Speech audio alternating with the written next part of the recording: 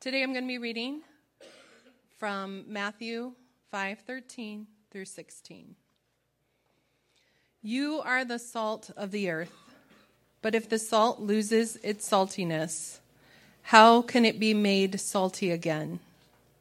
It is no longer good for anything, except to be thrown out and trampled underfoot. You are the light of the world. A town built on a hill cannot be hidden. Neither do people light a lamp and put it under a bowl. Instead, they put it on its stand, and it gives light to everyone in the house. In the same way, let your light shine before others, that they may see your good deeds and glorify your Father in heaven.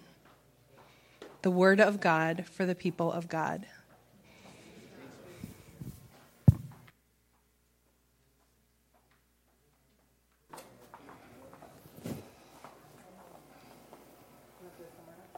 That's fine.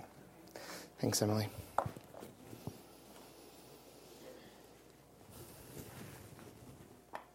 Well, welcome again. My name is Matt. I serve as the pastor here, if I have not met you before. It's nice to see some new faces in here. Would you pray with me? Heavenly Father, we ask that you might give us ears to hear this morning. That above all, we'd hear your voice, your word, and that we'd be able to discern what is ours, not only to hear, but to let sink deep into our lives and to apply. In Jesus' name, amen. Well, I think that Israel was depressed. Not necessarily clinically depressed. I mean, there wouldn't have been any psychiatrists to diagnose them 2,000 years ago anyway, but I certainly think they were unhappy. They probably had a hard time getting out of bed in the morning. I bet many of them felt like they had lost their purpose. And it's understandable. By the time Jesus comes on the scene, it had been hundreds of years since any prophet definitively spoke the word of God to them. And their country was under Roman occupation, pretty much restricting any hope of true religious or economic flourishing. It's hard to maintain purpose with a seemingly silent God. And it's even harder to be happy without any purpose in life. In late 2019, my wife and I moved to the LA area from Brooklyn, where we were living at the time. In Brooklyn, we both had pretty good jobs, and we were a part of a beautiful church community in an amazing neighborhood, and somehow, even in Brooklyn, we had a pretty great apartment. But we discerned God inviting us to something new. And so over the time period of basically a year, we prayed and talked with wise friends and mentors and decided that we should leave. That we should leave our church community, our neighborhood, our apartment. We discerned God inviting us into something new. So we left it all, and we landed in the suburbs of LA with a 4-month-old baby and no jobs. And those first 3 months being in LA were, up to that point in our marriage, for sure the hardest months. Because before we moved, we sensed God, right? We had discerned together, yes, God is calling us into something new. Let's sacrifice it all and go to this thing. But then when we got there, he seemed silent. And so there were, without a doubt, moments of purposelessness, moments of depression in that season, feeling like we risked it all. And now what? Why did we move here just to blow our savings and spend half our day sitting in traffic? What's the point? Israel, though, had gone through so much as a nation. Right? Slavery, and then freedom, only to wander in the wilderness for decades, asking similar questions. What's the point? And then they gain land and they develop a sort of government and they become this people with all these resources, only to be occupied and sent into exile. Then they come back years later to rebuild, only to be occupied again. What's the point of even trying to please God when He seems silent and the obstacles just keep coming, one after another after another? I imagine that's how the people of Israel felt. I've felt that way at different times. I wonder, can you relate? Do any of you find yourselves now in a season of purposelessness? Has God seemingly gone mute? Not all of Israel was purposeless, though. Many had what I'd consider a misplaced or a sort of truncated purpose. They were settling for the lesser thing. Some made their purpose political freedom from the Roman oppression. They would fight the man. They would bring freedom to their people through violent resistance. They were not going to take this anymore. They would make Israel free again. And others made their purpose religious perfectionism. If God wasn't speaking, it must be because we've done something wrong. It must be because there's some sort of sin we're unaware of. So let's sort of refine our religion, creating more and more guidelines so we can attain holiness. Instead of just keeping a Sabbath, we'll create hundreds of rules around the Sabbath, putting an extra fence up so we don't accidentally sin and make God more angry than He already is. And both of these less than purposes, they'd work for a little while. They give you something to fight for a little while. But eventually, a truncated purpose, a short-sighted purpose, basically leads to the same place of being purposeless anyways. And I wonder if any of you find yourselves here. Have you given yourself to something that's not actually worth it? Something that's not truly producing deep joy within you? Is your job eating up more and more of your time? And you're not even sure why you took it in the first place. Have you seen every Oscar nominee and every new Netflix series, and now you're just endlessly scrolling through it? Well, I guess we could just watch this one tonight. It's into this moment of malaise, both Israel's and ours, that Jesus speaks these words. We're in a sermon series on Jesus' most famous teachings, found in Matthew 5 through 7, what we call the Sermon on the Mount. And our text for today finds itself directly after the Beatitudes, which we talked about last week. You've probably heard them before, even if you weren't here last week. Blessed are the poor in spirit, blessed are the meek, etc. Well, because these verses are, again, so familiar to us, I want to read them once more. This is in the Common English Bible translation. Now, when Jesus saw the crowds, He went up a mountain. He sat down, and His disciples came to Him. He taught them, saying, "Happy are people who are hopeless, because the kingdom of heaven is theirs. Happy are people who grieve, because they will be made glad.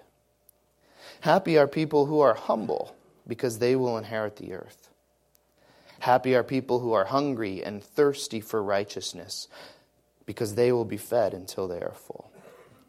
Happy are people who show mercy, because they will receive mercy. Happy are people who have pure hearts, because they will see God. Happy are people who make peace, because they will be called God's children. Happy are people whose lives are harassed, because they are righteous, because the kingdom of heaven is theirs. Happy are you when people insult you and harass you and speak all kinds of bad and false things about you, all because of me. Be full of joy and be glad, because you have a great reward in heaven. In the same way, people harassed the prophets who came before you.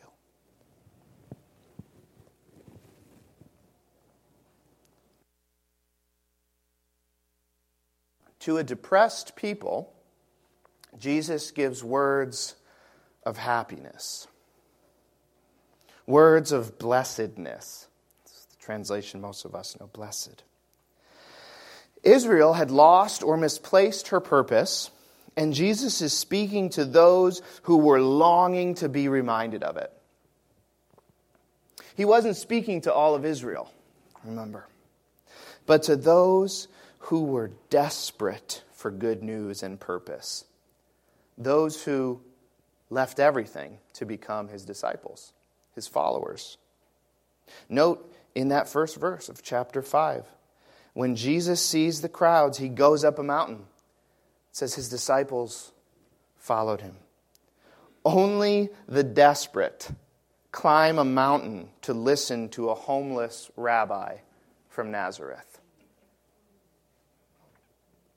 The way Jesus gives these words of happiness and the blessing and calling of our text today highlights many of Israel's original words of purpose. Think back to Israel's early days after being freed from Egypt. I mentioned some of this last week. Moses, he comes out of the desert, goes up on a mountain, and gives 10 commandments over 12 tribes. Jesus comes out of the desert, goes up on a mountain, and gives blessings in the Beatitudes over his new disciples. Jesus is reframing a story that already exists in the minds of the hearers. This story of what it means to follow God, what it means to be blessed. But then what's interesting is it goes even further back than Moses. When Jesus stands on the side of a hill and says, "Blessed," Jesus is speaking into a history that long existed. It begins with the calling of one man, the call of Abram, who later becomes named Abraham, in Genesis 12, verses 1 through 3. I believe this is on the screen here. The Lord had said to Abram, "Go from your country, your people, and your father's household to the land I will show you. I will make you into a great nation, and I will bless you. I will make your name great, and you will be a blessing. I will bless those who bless you, and whoever curses you I will curse, and all peoples on earth will be blessed through you. They will be blessed, and the blessing extends to all." The point of Israel was never Israel. She is a means to an end, the blessing of the whole world.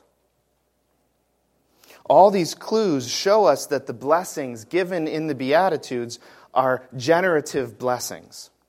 Blessings that are given away to bless others. They don't end here. And so Israel, by Jesus, is called out of her depression and reminded of her purposes in God's plan. She is salt and light. You, me, we are salt and light. Let's talk about what Jesus says after the Beatitudes, what Emily read for us this morning. That you are the salt of the earth. That you are the light of the world. It's important that we hear these words as good news. They're good news. There's always that insidious temptation to misread this as something we need to do. A duty, an obligation, another burden placed on our already heavy laden shoulders. But rather than requirement, it is blessing. Rather than commandment, it is commissioning. Jesus doesn't say, if you want to become salt and light, do this. Or, before I'll call you salt and light, I'll need to see this from you. Rather, he says both simply and directly, you are salt of the earth. You are light of the world. They're words that give us identity and mission as a people. And the genius of these metaphors is that they appeal to our senses. And they're very familiar as well. I could talk for days about interesting facts about salt and light. But the power of a metaphor isn't in the theoretical idea of salt and light, but in your sensory experiences of them. Taste and sight. Taste and see. Jesus, the scriptures say stuff about that. But anyways, we all know the difference that salt and light make. We know this kind of stuff. Think of a slice of prosciutto or a salted caramel melting on your tongue. Or think of that time you ate the overcooked green beans with no salt at all. Think of the sunrise. Think of lighting a candle when your whole apartment is dark. Think of a flashlight when you're out camping and it's pitch dark. Jesus didn't expound on these metaphors. He just said, you are salt of the earth, you are light of the world. He doesn't give a whole bunch of stuff about why that's important. He just says it. He didn't have to fill in the gaps. He lets our experiences of salt and light fill in the gaps. And this is especially true, of course, for the original hearers, because they would have understood salt and light a little bit different from us. We might miss a few of the extra layers of meaning, so I do want to talk a little bit about the ancient context, go a little bit deeper. Salt. Jesus says, you are the salt of the earth, but if salt loses its saltiness, how can it be made salty again? Salt was extremely valuable in the first century. Roman soldiers were sometimes paid their wages in salt, which is where we get the word salary from. And I'm not making it up. I mean, it's not just a clever thing like the first three letters of salary are the same as the first three letters of salt. It's where we get it from. A soldier's salary was cut if he, quote, was not worth his salt. Which is a phrase that came into being actually because the Greeks and Romans often bought slaves with salt. So if you buy someone with salt and they're not performing as they ought to, they're not even worth their salt. They're not worth what I had to pay to get this person. Humankind cannot exist without salt. It's the only taste, I love this, it's the only taste that is also necessary to our bodies to function. You know the 5 tastes? I think there's 5, 6. But isn't that wild? You know, we can live without sweetness. If you never taste sweetness again, you'll survive. You can live without bitter. You can live without sour. You can even live without umami. But if you're deprived from sodium for long enough, your heart will stop beating. So, as long as you don't have extremely high blood pressure, if you got a craving for something salty, eat it. It's probably your body saying, I need some salt. We were at the Limbs for dinner last night, and let me tell you, now that is a family who knows how to salt their food. Okay? The two most apparent uses of salt in the ancient Near East were preserving and flavoring. There were other uses as well, but these are the two primary ones, preserving and flavoring. Preserving, salt works as a preservative, right? Imagine living before refrigeration. If you want anything to last, it's going to need to be preserved. Salt, the way it does this, it draws out the water, which ends up killing the bacteria. Civilizations that had salt flourished. Those communities that could not get salt did not, because their food would spoil sooner. So they would have to do twice as much energy hunting and gathering. Salt preserves. It also flavors. By drawing out the water, salt highlights the flavor that's already latent within that piece of food. Any chef or home cook knows the importance of properly seasoning with salt. Seasons of Master Chef and Top Chef, James Beard Awards, Michelin stars have all been won by less than 1/8 of a teaspoon of salt. We know this. Food is pretty dull without salt. Your main takeaway, if you invite me over for dinner, don't undersalt the food. Just kidding. But Jesus is saying to the Israelites, this is why you are here. This is your purpose. It's your blessing and your sending. You preserve and bring out the God flavors of the earth. That's how Eugene Peterson says it. You preserve and bring out the God flavors of the earth. And then we move on to light. Jesus says in verse 14, you are the light of the world. A town built on a hill cannot be hidden. Neither do people light a lamp and put it under a bowl. No, Jesus, they don't. Instead, they put it on its stand, and it gives light to everyone in the house. Salt preserves and flavors. Light compels and colors. Light compels and colors. It compels. Look at the imagery Jesus uses when he talks about light. He talks about a city on top of a hill. Now, Chicago is not on a hill, but still, you can imagine that you're out on Lake Michigan, and it's dark at night. You're on a boat, but you're not a sailor. You don't know where you are. You just know you're on a lake. And you don't know where to go. And then, all of a sudden, rising on the horizon are these lights. Well, now you have some direction and purpose. You're compelled to safety by the light. Or for Jesus' hearers, imagine that you're out in the middle of the desert in the first century. Now that would be dark. I mean, we're talking pitch dark. You're aimlessly wandering, and then off in the distance you see a glow. And you know that the glow is a city, not with one light, because you wouldn't see it, or 10 lights, but thousands of lights. I read somewhere that it's thought that you could see the light from a city in the first century from nearly 100 miles out into the desert. The light guides you. It compels you in. It draws you in. Excuse me. Light compels. It also brings color.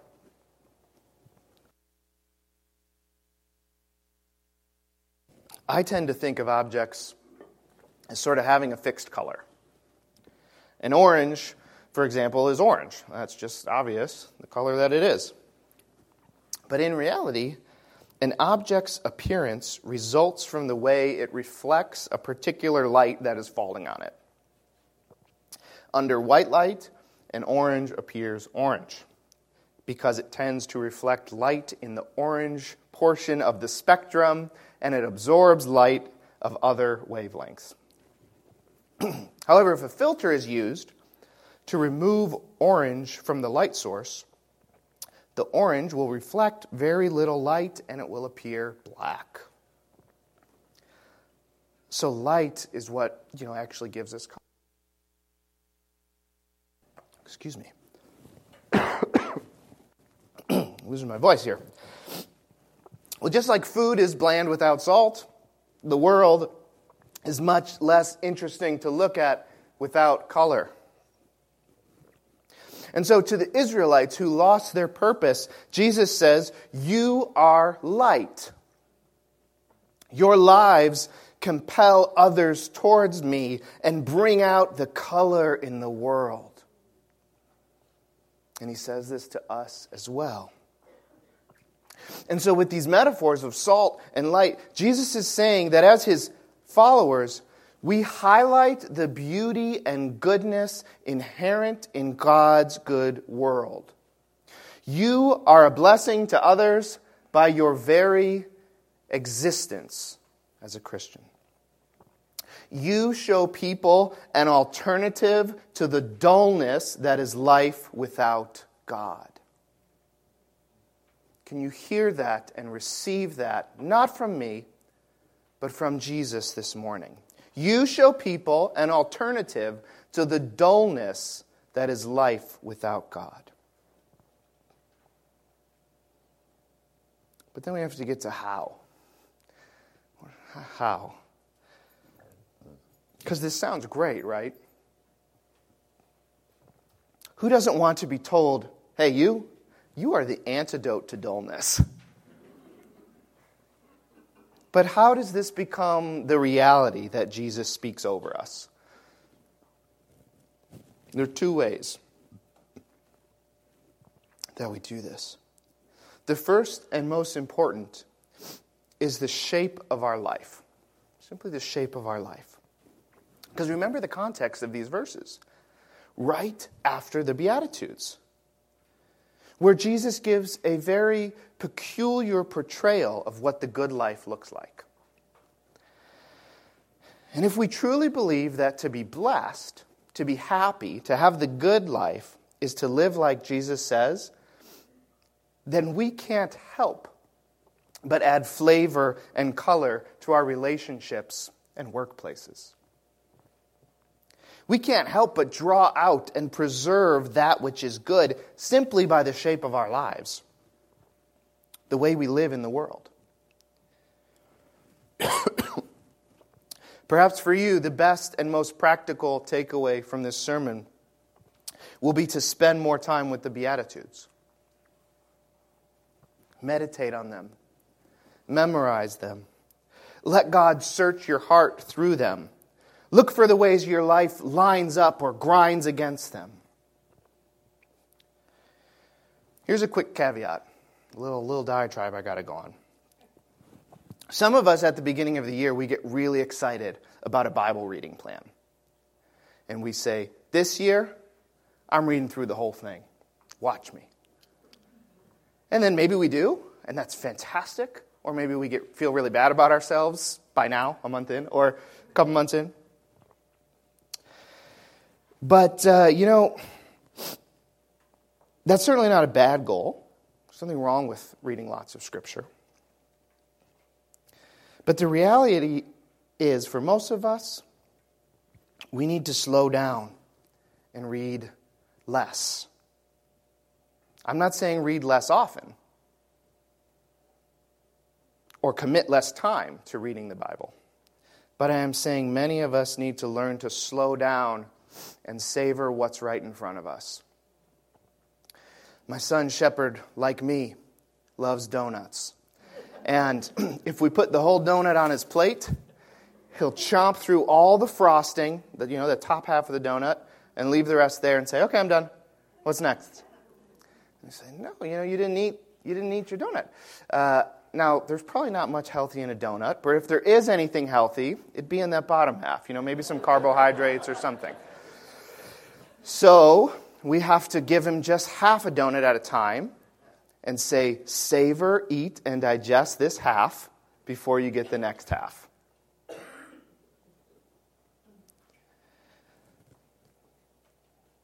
And I think, that's true for a lot of us with Scripture. We just skim the sugary bits off the top and move on. So as your pastor, I'm telling you to slow down. I will not be impressed by how much of your Bible you read this next year. I'll be impressed by how little you read. Don't move on until you've savored and digested what's right in front of you. In fact, I would even encourage you to go ahead and give up your 2023 reading plans, and for the next 3 months, just sit in the Sermon on the Mount with us. There's plenty in there. And if you can tell me, Pastor Matt, I've graduated from that, I'm doing all of those things wonderfully every day, then I will say, take my job, and you do this. Tell me how you did that. All right, caveat done. I'm off that. Remember, the point was that the first way we live into the reality of being salt and light is by the sort of beatitudinal shape of our life. I don't think that's a word, but the beatitudinal shape of our lives, we'll say. The second way that we can live into the reality that we are salt and light is to practice cultivating and creating culture. Some of us, as Christians, we've been told that culture is suspect, or even evil, and something to be avoided. There's us, good Christians, and then out there's culture. Andy Crouch is a thinker who I really appreciate, and he wrote a book, it's over 10 years old now, called Culture Making, and it was a game changer for me. I highly recommend it. But he defines culture simply as what we make of the world. Culture is what we make of the world. So there's never just the culture. There's all sorts of cultures and culture. And he says that the two primary postures we should have towards culture is to cultivate and create it. Cultivate. So let's talk about what does it mean to cultivate culture. Well, that means cultivate in general is when you nurture something and you help it grow. You can think of a garden, cultivating. And part of our role as salt is to preserve that which is good. And in the same way, as light, we can reveal the goodness that already exists in the world. We can cultivate that which is good, honor it, keep hold of it, show it to others, be excited about it. Yeah. What if Christians were known as people who tend and nourish what is best in human culture? Who do the hard and painstaking work to preserve the best of what people before us have done? You can cultivate culture. But then you can also create. Salt and light add flavor and color to our world. And in doing so, they add new dimensions to what already exists. The calling God invites us into is one of creativity. And this isn't just for cooks and painters, but for us as Christians to let the Spirit of God baptize our imaginations to see a world that isn't here yet. That's true Christian creativity. You can actually imagine the world that is to come, heaven on earth, all things made right. You can picture it, you can see it, and then you work towards it. That requires creativity because it's not here yet. What if we were known as people who dare to think and do something that has never been thought or done before? Something that makes the world more welcoming, more just, more thrilling, more beautiful, more like the kingdom of heaven. Natalia's going to do it. I don't know about anyone else. I want to know, can you just even imagine living in such a way that people would say, if this church just, boop, gone, or all Christians, boom, gone. If people would say, Andersonville is so bland since the Christians left. Chicago is so dull. And I wonder, because I believe in the Holy Spirit who is active and present in this room right now, I wonder if God is stirring up something in you in this moment right now. I wonder if any of you are beginning to imagine something that God is inviting you to cultivate or to create. If there's something on your mind, even the slightest bit, take note of it. Write it down. And before the day is over, share it with somebody. The best way for a good thing to die is for it to remain unspoken. Don't let that happen.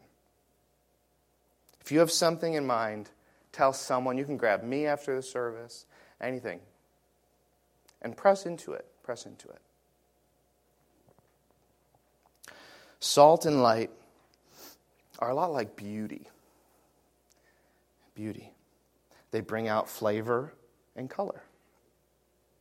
They make the world beautiful. Beauty, is different than glamour. I'm not talking about the beauty industry. I'm not talking about a shade of lipstick. I'm talking about beauty as that aspect of life that we apprehend by our senses, that we can hear, taste, see, touch, smell. Beauty is powerful because what it addresses is our deep level desires. Things that we really want, beauty addresses, and then it pulls us towards it. Like salt, which brings up our desire for thirst, usually, if something's too salty, or light. It brings to our attention our desires. Beauty brings to our attention our desires. And at its most powerful, beauty compels us towards the good and the true. N.T. Wright, a theologian and New Testament scholar, he writes this about beauty. All the beauty of the world, the beauty that calls our admiration, our gratitude, our worship at the earthly level, is meant as a set of hints, of conspiratorial whispers, of clues and suggestions and flickers of light, all nudging us into believing that behind the beautiful world is not random chance, but the loving God. Beauty always points beyond itself. The final verse from our scripture today says, "So they can see the good things you do and praise your Father who is in heaven." So they can see the good things and praise your Father. Be moved beyond the good thing. When used properly, salt and light both do this. They point beyond themselves. Staring directly into the light is a good way to go blind. But staring at what the light shows is beautiful. Eating handfuls of salt is going to destroy your palate and maybe kill you. But salt and light, like beauty, are meant to point beyond themselves. And so as our lives embody Jesus, as we seek to become more like Jesus, we'll naturally point beyond ourselves. We'll invite others to experience Him by our very lives. The truth, goodness, and beauty of our lives and of the culture that we cultivate and create will point to the truth, goodness, and beauty of our God. We become an alternative to the dullness of life without God. This is why the psalmist can sing good news to us and our neighbors when they say, "Taste and see how good the Lord is. The one who takes refuge in Him is truly happy." Blessed. Would you pray with me? All beautiful God, would you remind us even now of who we are in you, what's already ours, who you've already made us to be. God, graciously allow our lives to season and color our relationships, our work, our city, our world. Fill us with creativity and with your Spirit that we may cultivate and create for the good of the world. let us always point beyond ourselves to the glory of the one who made it all. In the name of the Father, Son, and Holy Spirit, amen.